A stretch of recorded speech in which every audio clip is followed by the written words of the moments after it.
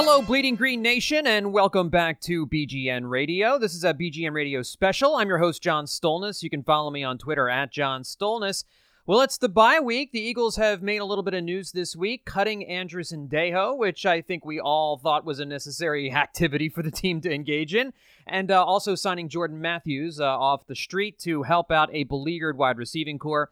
What we're going to do here on this episode of the podcast is, now that we are in the bye week, let's give out some grades for this Philadelphia Eagles team at the bye, and that seems like a good time to do it. We're just past the halfway point of the season, so now's a good time to start issuing out some letter grades for the units as a whole, and we'll also give out some grades for some individual players as well. So before we do that, though, just a reminder to hit the Bleeding Green Nation podcast feed on Apple Podcasts with a 5-star rating and leave a review while you're there. That goes a long way to helping the podcast grow for sure. And make sure you're catching the latest BGN Radio that was just out with BLG and Jimmy Kempski. Kirsten Solak also have a show out. And, of course, Babes on Broad will have a show coming out here in the next little while. And Seamus will have his show out in just a couple days as well, too. So lots going on here on the Bleeding Green Nation podcast feed. And, again, don't forget to check out bleedinggreennation.com, as we are going to keep you up to date on everything going on here during the bye week. All right, so let's hand out some grades, and we'll do this in two parts. We'll start with the offense, and we'll start with the guy who's at the center of the offense, Carson Wentz. And I just don't see how you can give Carson a grade any lower than a B with what he's had to work with on the outside this year. Carson Wentz, for this team to be as good as we think they should have been at the start of the season, would have had to be Superman. Well, not even more than Superman. Would have had to be perfect, seeing as how he's gotten absolutely no help from his wide receivers. And no, he hasn't been perfect.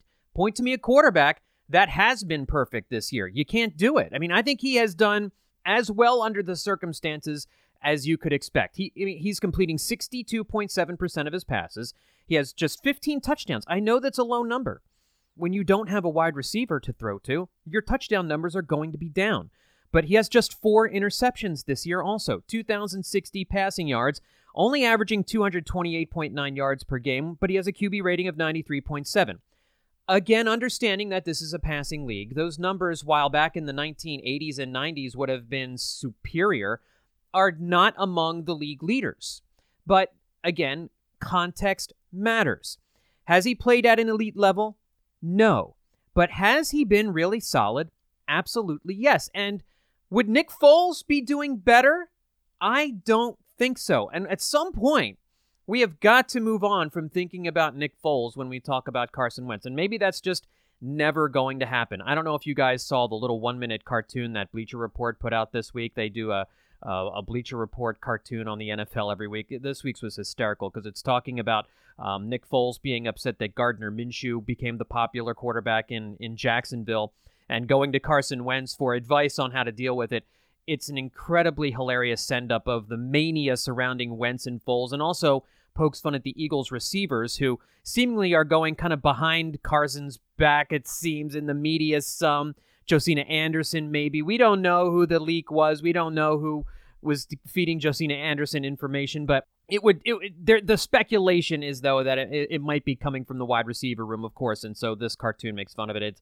It is hilarious. And, you know, with regard to Carson Wentz and his quarterbacks, Max Kellerman said the most insane thing on First Take this week. You've got to listen to this. There is an issue with his relationship with the receiver. That has nothing to do with him dropping the ball. Particularly Alshon Jeffrey, who suddenly has like the hiccups. Like suddenly Alshon Jeffrey can't. So Max is the quarterback. Why is that? So Max is the quarterback. Right. I don't like Max. I don't get along with Max. So I drop something that hits me right here. Yeah, I believe I drop a pass that hits me because I don't like that. Is dumb. I believe it's affecting things. That's right. I drop a pass that hit me right here. That's right. I believe I don't like you. Really? I believe it's affecting things. That's right. Okay. That's right. I mean, and Stephen A. Smith can barely contain himself. I mean, because it is the most, and I don't even think Max Kellerman believed it. I think he started the thought train and then it quickly derailed, but he realized he was committed to it and just kept going with it. I don't even think his heart was really into that whole nonsense. But I think if you go back and listen to the latest Kirsten Solak show, and they talk about what Carson Wentz has been going through in his progressions, they really did a wonderful job clarifying what some of the mistakes Carson Wentz has made over the last couple of weeks, because he is making mistakes to some degree. He's forcing the balls. to some receivers to try and get them out of their funk, and he has to stop doing that. He's been trying to force-feed Aguilar. I think he's been trying to force-feed Alshon Jeffrey in certain situations, and in other situations, he's just ignoring certain guys, like Mac Hollins, and Ortega-Whiteside isn't even seeing the field at this point. So criticism of Wentz is fair game.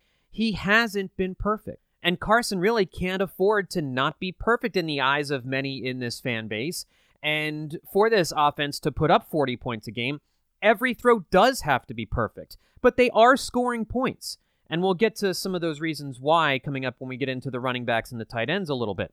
But unfortunately, that's how high the bar has been set. We came into this season thinking of Carson Wentz MVP candidate. But it's impossible to be an MVP candidate when you have no wide receivers. So we need to get that thought out of our mind as Carson Wentz potentially winning the MVP.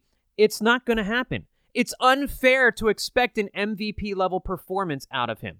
What he's done is enough to win most of his games. Remember, had Nelson Aguilar caught that deep ball against Atlanta, and actually before that, had the defense not allowed the Falcons to retake the lead late in the fourth quarter of that game after Carson had driven the team down for the go-ahead score in the fourth quarter, and had Ortega-Whiteside made the catch at the goal line against Detroit, Carson Wentz and the Eagles are sitting here at 7-2 right now.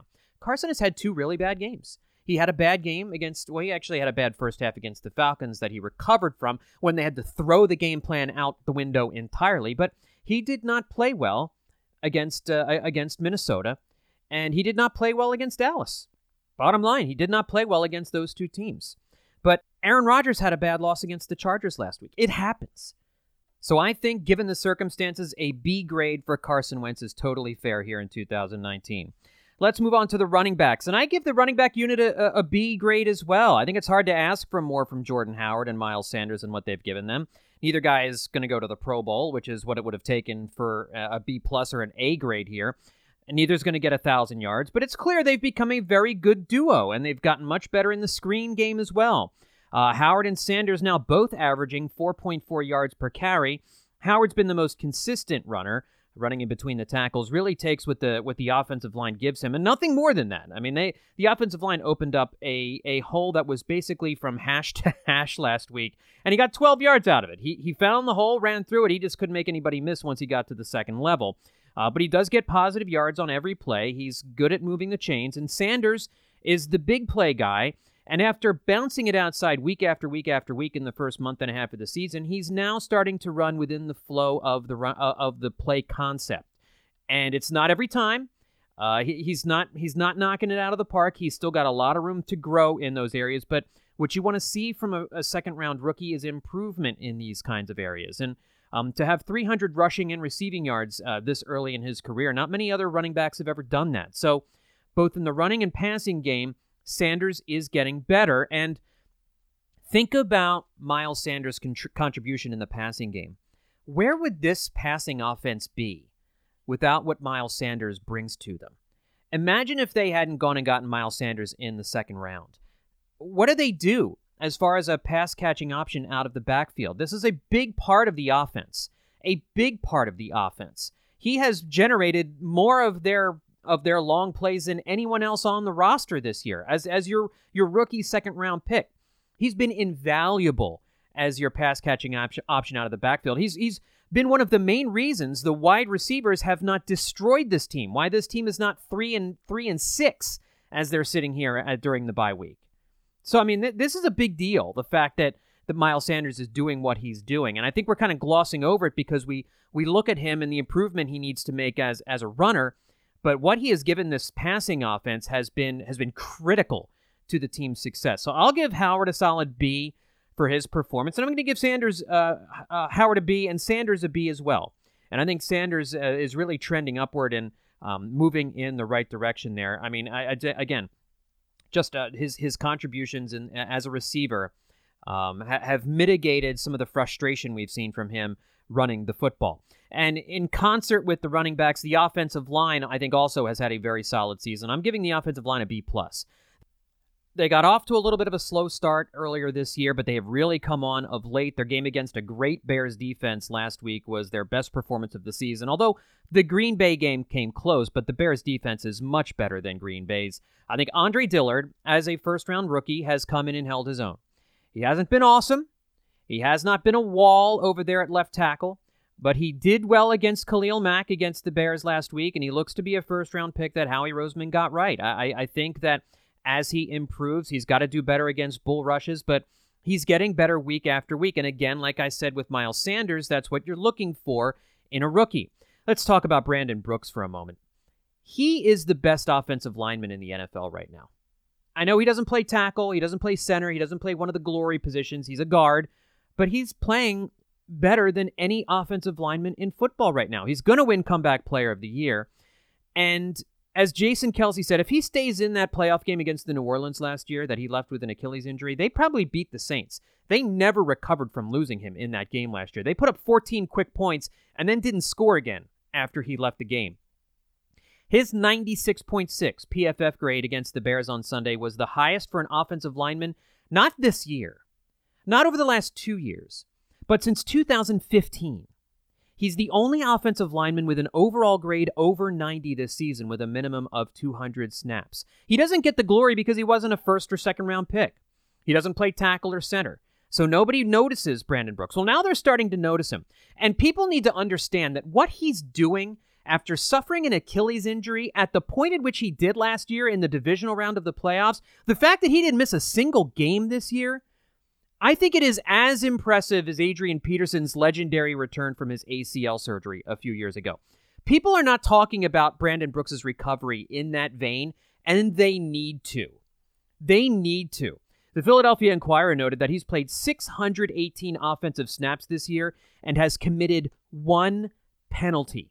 One penalty without allowing a sack all season, and he didn't even allow a pass pressure on Sunday. So we need to start talking about Brandon Brooks in the way in which he's playing, which is the best offensive lineman in football.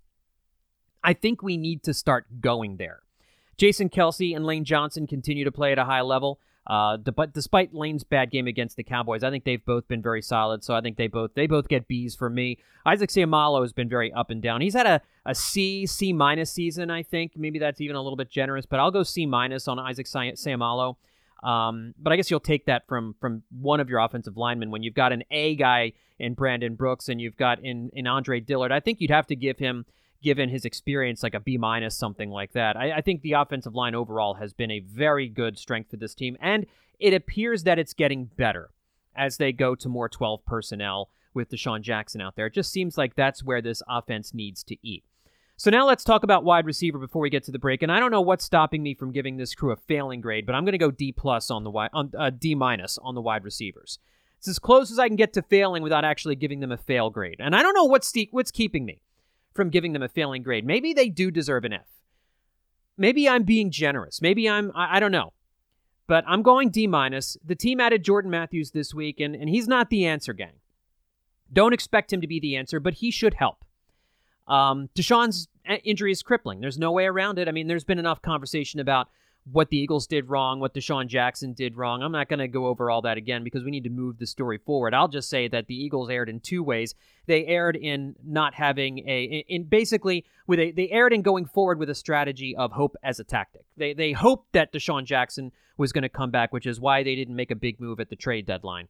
But obviously that blew up in their faces, and they erred in the messaging by continuing to say that there's a few weeks here, with Doug Peterson's answers being all over the place. That confused fans. Fans had no clarity as to what's going on. And I will say, too, that, this is an injury that's hard to diagnose. It hits every player differently. I can totally understand Deshaun Jackson waiting to get the surgery, why they chose to do so. We don't know the internal conversations that were being had there, but again, that's kind of going over everything else. Moving forward, bringing in Jordan Matthews will help. The Eagles should not stop there. They need to bring in J.J. Nelson for a look. J.J. Nelson is not a guy who's been on the street for 2 years. He was with the Raiders at the start of the season. He played well for the Raiders at the start of the season, but got banged up and missed a couple of games early, and then John Gruden just cut him. It's not exactly a black mark against you to be cut by John Gruden, because John Gruden is stupid. He doesn't do things that are smart. He does things that hurt his teams. And so I don't understand why J.J. Nelson hasn't gotten a call to come to the NovaCare complex and at least work out, because he is a speed guy. He's a legitimate speed guy. He has shown speed in the past in this league. Maybe he's not good. Maybe he's not a fit for this scheme, but how do you know until you bring him in? Has there really been enough tape on him this year for the Eagles to say for sure that he wouldn't be helpful? I truly don't understand why teams cross guys off their lists without actually looking at them themselves. So the Eagles at least know that they need help at wide receiver, because this really has been a failing unit. I mean, Reuben Frank noted this. Eagles wide receivers do not have a touchdown reception longer than 6 yards in the team's last 6 games. I mean, think about that. No wide receiver has a touchdown longer than 6 yards in the team's last 6 games. And Brandon Lee Gowton has been tweeting out horrible stats about the wide receivers for the last few weeks. Go to his timeline and check it out at Brandon Gowton. I mean, it's ridiculous. It's hard to imagine how the Eagles can play winning football and score points with wide receivers playing like this. Alshon Jeffrey's performance has been at a D level this season. He was responsible for 3 drive-ending drops on Sunday. Remember, he had that one play against Minnesota where he should have scored a touchdown down the right sideline and inexplicably just fell over sideways into the sideline. I did haul a big catch in the final drive of the game on Sunday, and that's great. Hey, your number one receiver made a tough catch. Like, nobody's throwing a party for that. It's what he's supposed to do. He's the number one receiver. And this team has spent more money, as BLG has talked about over and over again. They've poured more money into this position and gotten a criminally small amount of production because of it. Aguilar and Hollins have been invisible. Wentz keeps forcing the ball to Aguilar to try to get it to him, but the Eagles need to get Nelson in here for no other reason than to just get Aguilar or Hollins off the field. Jeffrey's currently on pace for 628 receiving yards this season. Aguilar on pace for 501. Clearly, they see something in Arcega-Whiteside that scares the pants off him. I mean, maybe he just doesn't know the playbook. Could it be something that simple? He can't figure out the plays? Now, is there hope that the bye week can fix something? I mean, maybe Alshon is banged up and needs a week. I mean, maybe the team needs a bye week to kind of reevaluate itself and change some things, get healthier, be more effective, and maybe they come out and they're a different offensive unit. Maybe Alshon gets his burst back after the bye week. Maybe a week away helps Aguilar, or maybe they add, maybe the addition of Matthews allows the Eagles to put Aguilar in the slot one more time, and maybe that's a better use of his skills. Maybe the bye week allows the Eagles to figure out a way to use Arcega-Whiteside more effectively. But it's clear this wide receiving core is the big weak point of this team. It's probably what's keeping them from being a true Super Bowl contender. The defense, obviously, we're going to get to them, and they have some issues too. But offensively, it's what's keeping this team from being a Super Bowl contender. And real quick, the tight ends. I have the tight ends at a B-. Zach Ertz has had a down year, invisible for much of the season until last week when he finally had a big game. But I think Ertz has basically been at a kind of a B- level this year. He's still averaging 58 yards a game, which is 7th most among NFL tight ends. Goddard is at 27 yards a game, which is 25th. They're also doing a good job in the running game as blockers. They're going to be even more important moving forward, and I think you're going to see Ertz and Goddard used more in the screen game, especially Goddard. That play in the final drive of the fourth quarter on Sunday was really, really cool. And they both those guys, especially Goddard, has an ability to kind of break some tackles after the catch. So the Eagles, if they could just get a little bit more production at receiver, this is a Super Bowl caliber offense. That's how much Deshaun Jackson's absence means to this team. We'll take a quick break. When we come back, let's give our grades out for the defense and the coaching staff. We'll do that next right here on BGN Radio. Support for this show comes from Sylvan Learning. As a parent, you want your child to have every opportunity. But giving them the tools they need to tackle every challenge, that takes a team. Now more than ever, educational support tailored exactly to what your child needs can make all the difference. That's why parents have trusted Sylvan Learning for 45 years as the ultimate teammate in their child's educational journey, instilling in them a love for learning and a passion for reaching the next level. And Sylvan's Insight Assessment can identify gaps in learning and areas that could be of concern for your child. It's a 360-degree view into your child's learning that you can't find anywhere else, and helps ensure that your child didn't miss something in school that might put them at a disadvantage in the future. And right now, it's the best price of the year at $29. Go to sylvan29.com to learn more and get your child's assessment for only $29. That's SYLVAN 29.com. And we're back on BGN Radio. All right, we're giving out some grades now for the defense, and let's go to the defensive line. I have the defensive line at a C- here so far this year. The Eagles' defense has 24 sacks on the season, which is tied with the Saints for 10th most. Of course, 10 of those sacks came against the woeful Luke Falk and the Jets, so that would be 14 sacks in the team's other 8 games. One of those numbers was unsustainably high, the other is unsustainably low, so I guess you could say that 24 sacks on the season, when you balance it all out, is probably about right. Brandon Graham has come on of late, which is good to see, a team leading 6 sacks. Is this the final year he breaks through and hits double digits? I think he's had a B- season so far. Derek Barnett has not been an impact edge rusher. He's not been an impact DE2, and I don't think he has played at the level of a first-round pick. But he does have 3.5 sacks, which is second most on the team, and his 13 quarterback hits is second on the team. I like to call those mamulas, because Mike Mamula always used to get close and never used to actually get the sack, but he'd get the pressures and the QB sack. I think Derek Barnett has a C grade this year. Been okay, nothing special. And they really could have used him turning into a special player, and that's not what they've gotten. Fletcher Cox finally looks like he's coming on, but still just 2.5 sacks for him this year. Just 4 QB hits. Hopefully the bye week does him wonders too, but I have him at a C-. I think you have to grade him a little bit more harshly when you consider how important and talented he is. Josh Sweat has looked okay at times. 2 sacks for him. Vinny Curry has largely been non-existent. Both, I think, are C-, D+ players this year. The injuries to Timmy Jernigan and Malik Jackson obviously hurt the team at defensive tackle. Hassan Ridgeway getting hurt also sucks. It's really hard to tell if the recent resurgence by the defensive line is due to the fact the Eagles have played some really bad quarterbacks of late.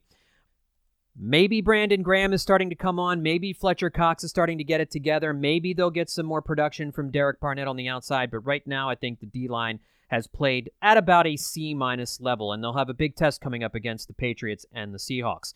Linebackers, again, largely an unimportant, but you can't totally throw the linebacker position away on the Eagles. It's the least important of the 4 different positions on the team. But I have the linebackers at a D. I mean, what have the linebackers done this year? They had to cut Zach Brown and LJ Ford, who were both expected to be productive members of the linebacking core. Both turned out to be terrible signings. Nate Gary continues to play more snaps than any other linebacker, despite being less talented than Kamu Grugier-Hill and TJ Edwards. I'm just not sure what they're doing. I guess they figure Gary is the best in pass coverage, but I don't know. I think Kamu is better than him there, and TJ Edwards, even as an undrafted free agent, has played better than Nate Gary. Thankfully, they usually only play 2 of these guys at a time, but nobody here plays at an elite level. Are they actively hurting the team? In some cases, they are. We've seen Nate Gary bite on play action repeatedly over and over again this season. That's left the Eagles vulnerable to play action teams like Minnesota. It's really hurt them in a couple of spots. So I mean, the linebackers are just never going to be a strength of this team, but I think they've even been a little bit worse than in recent seasons. The team's really missing Jordan Hicks, who's playing pretty well elsewhere. The safety position I have at a C. They've been fine in the run game, but breakdowns in the secondary have killed the Eagles in the passing game. The Minnesota game was especially egregious. Malcolm Jenkins had at least one big breakdown in that game, and they both kind of struggled in the passing game. But much of that is due to the concepts that Jim Schwartz likes to run. Hard to know exactly how much blame the safeties should get. Are they over-focused on stopping the run and not producing as well in the passing game like they should be? Again, kind of hard to suss out, but it sounds like a mixture of both. Malcolm's still on the final year of his deal, by the way. Jenkins never did get that contract. He hasn't played at a Pro Bowl level. And maybe we're seeing that was a smart move by the Eagles to hold off. Although I think a couple of breakdowns aside, Malcolm has been fine. Same with McLeod. I can't say either guy has killed them, but they're not forcing turnovers, and they're not getting interceptions and fumbles. And, overall, the team has stopped holding offenses to field goals in the red zone. But perhaps that's more of an issue having to do with the cornerbacks. And I have the cornerbacks through the first 9 weeks of the season as a D+. Now, hopefully things are getting back on track with Darby and Mills starting. The Eagles are 10-5 over the last few years when Darby and Mills are both in the starting lineup, and Avonte Maddox now is the slot corner. That's a very solid trio, you would think, and they've played pretty well the last couple of weeks. But again, you ask the question, is that because of the level of competition or because the Eagles are simply better with those guys in the lineup? The team as a whole has 8 interceptions this year, which is tied for 6th most in the NFL. They're 5th in passes defended, but they've also gotten burned by a ton of splash plays this year, more than any other team in the NFL. Jalen Mills has only played a couple of games, but so far I think he's probably been a B- since he's got back. He's made some plays on the ball. I think he's definitely been better than Rasul Douglas out there. Darby has been better since he returned too. He was terrible to start the season, and he's as Ben Solak noted on Twitter, he's brutal on those inverted cover twos where he's got to cover a deep half of the field. He's continuing to get sucked in by shallow patterns and leaving the other cornerback on the other side exposed to long pass plays. The Bears burned him deep for a 50-yard play to Tyler Gabriel last week. It just can't happen. They need to figure out a way to not make that Darby's responsibility. I think overall Darby has played at a C level. Maddox, I think, too, has been about a C level player. But now that everyone's in their proper place, I think this is the area of the team where we're going to see the most improvement. You hope, anyway. Again, a big test coming up against the Patriots, and a big test coming up against the Seattle Seahawks for this unit. And then later in the season, a big test against the Dallas Cowboys. There's a lot of also-rans in the mix afterwards against the after they're done playing the Patriots and the Seahawks. With the exception of the Cowboys, they get the Dolphins and the Giants and Washington. So not a lot of teams you have to be too afraid of there. Sidney Jones is obviously the black eye of this unit. I think he has had an F season. I mean, Aguilar and Sidney Jones are the 2 F players, and Matt Collins are the 3 F players this season for this team. Those are the only 3 I have a failing grade to, especially when you consider he's a former second-round pick. How is a former second-round pick from 3 years ago a healthy scratch? That's a huge miss in the draft.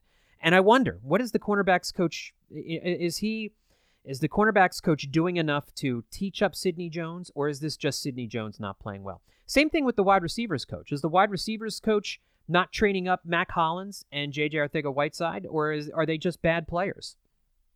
You know, it's funny coming into the season early in the season that at one point we thought cornerback was the most pressing need at the trade deadline, but now it feels like things have stabilized a little bit. So I think by the end of the year, this is the grade that will probably improve the most over the second half. So let's finish things up with the coaching staff. Look, the team's 5-4. They're in the playoff picture, although if the season ended today, they would not be in the playoffs, but they still control their own destiny. They're over 500. They've managed to stem the tide of a ton of injuries.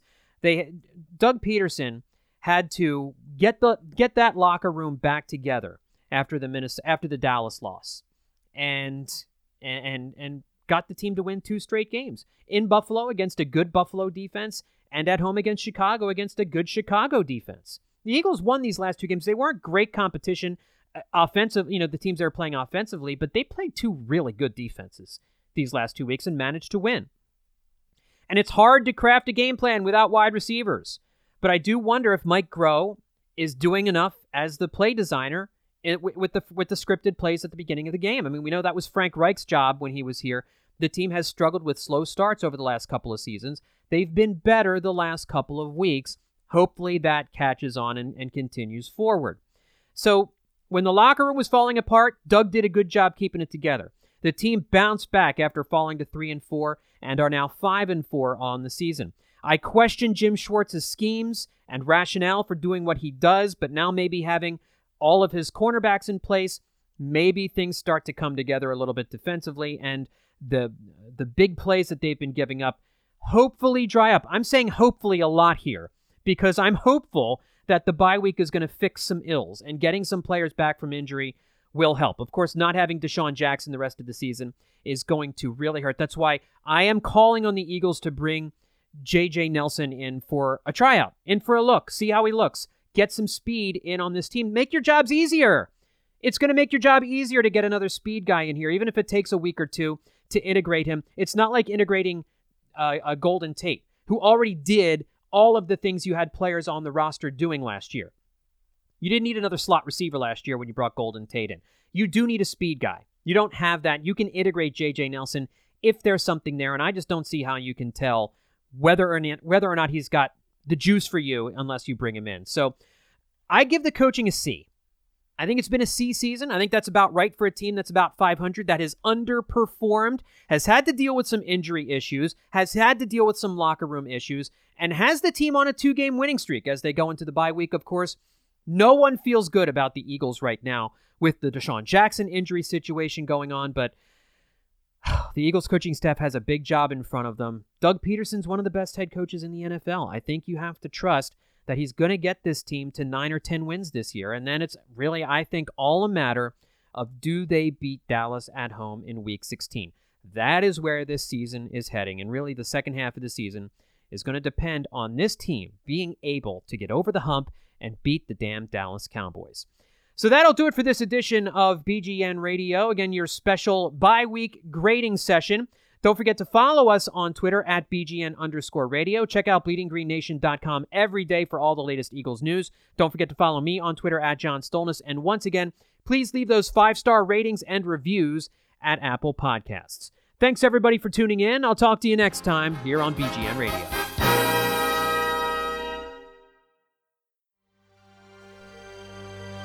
BGN